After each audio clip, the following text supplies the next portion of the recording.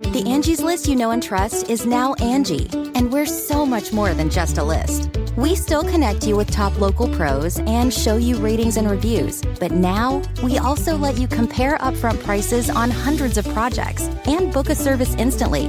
We can even handle the rest of your project from start to finish.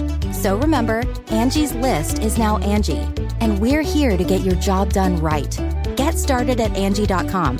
That's ANGI, or download the app today. It's Merriam-Webster's Word of the Day for June 9th.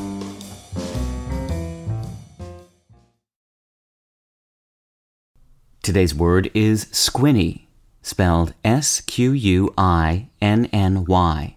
Squinny is a verb that means to look or peer with eyes partly closed, to squint. Here's the word used in a sentence by Andrew Motion from Granta. Larkin had sat in the same place, squinnying at the little house, feeling anxious.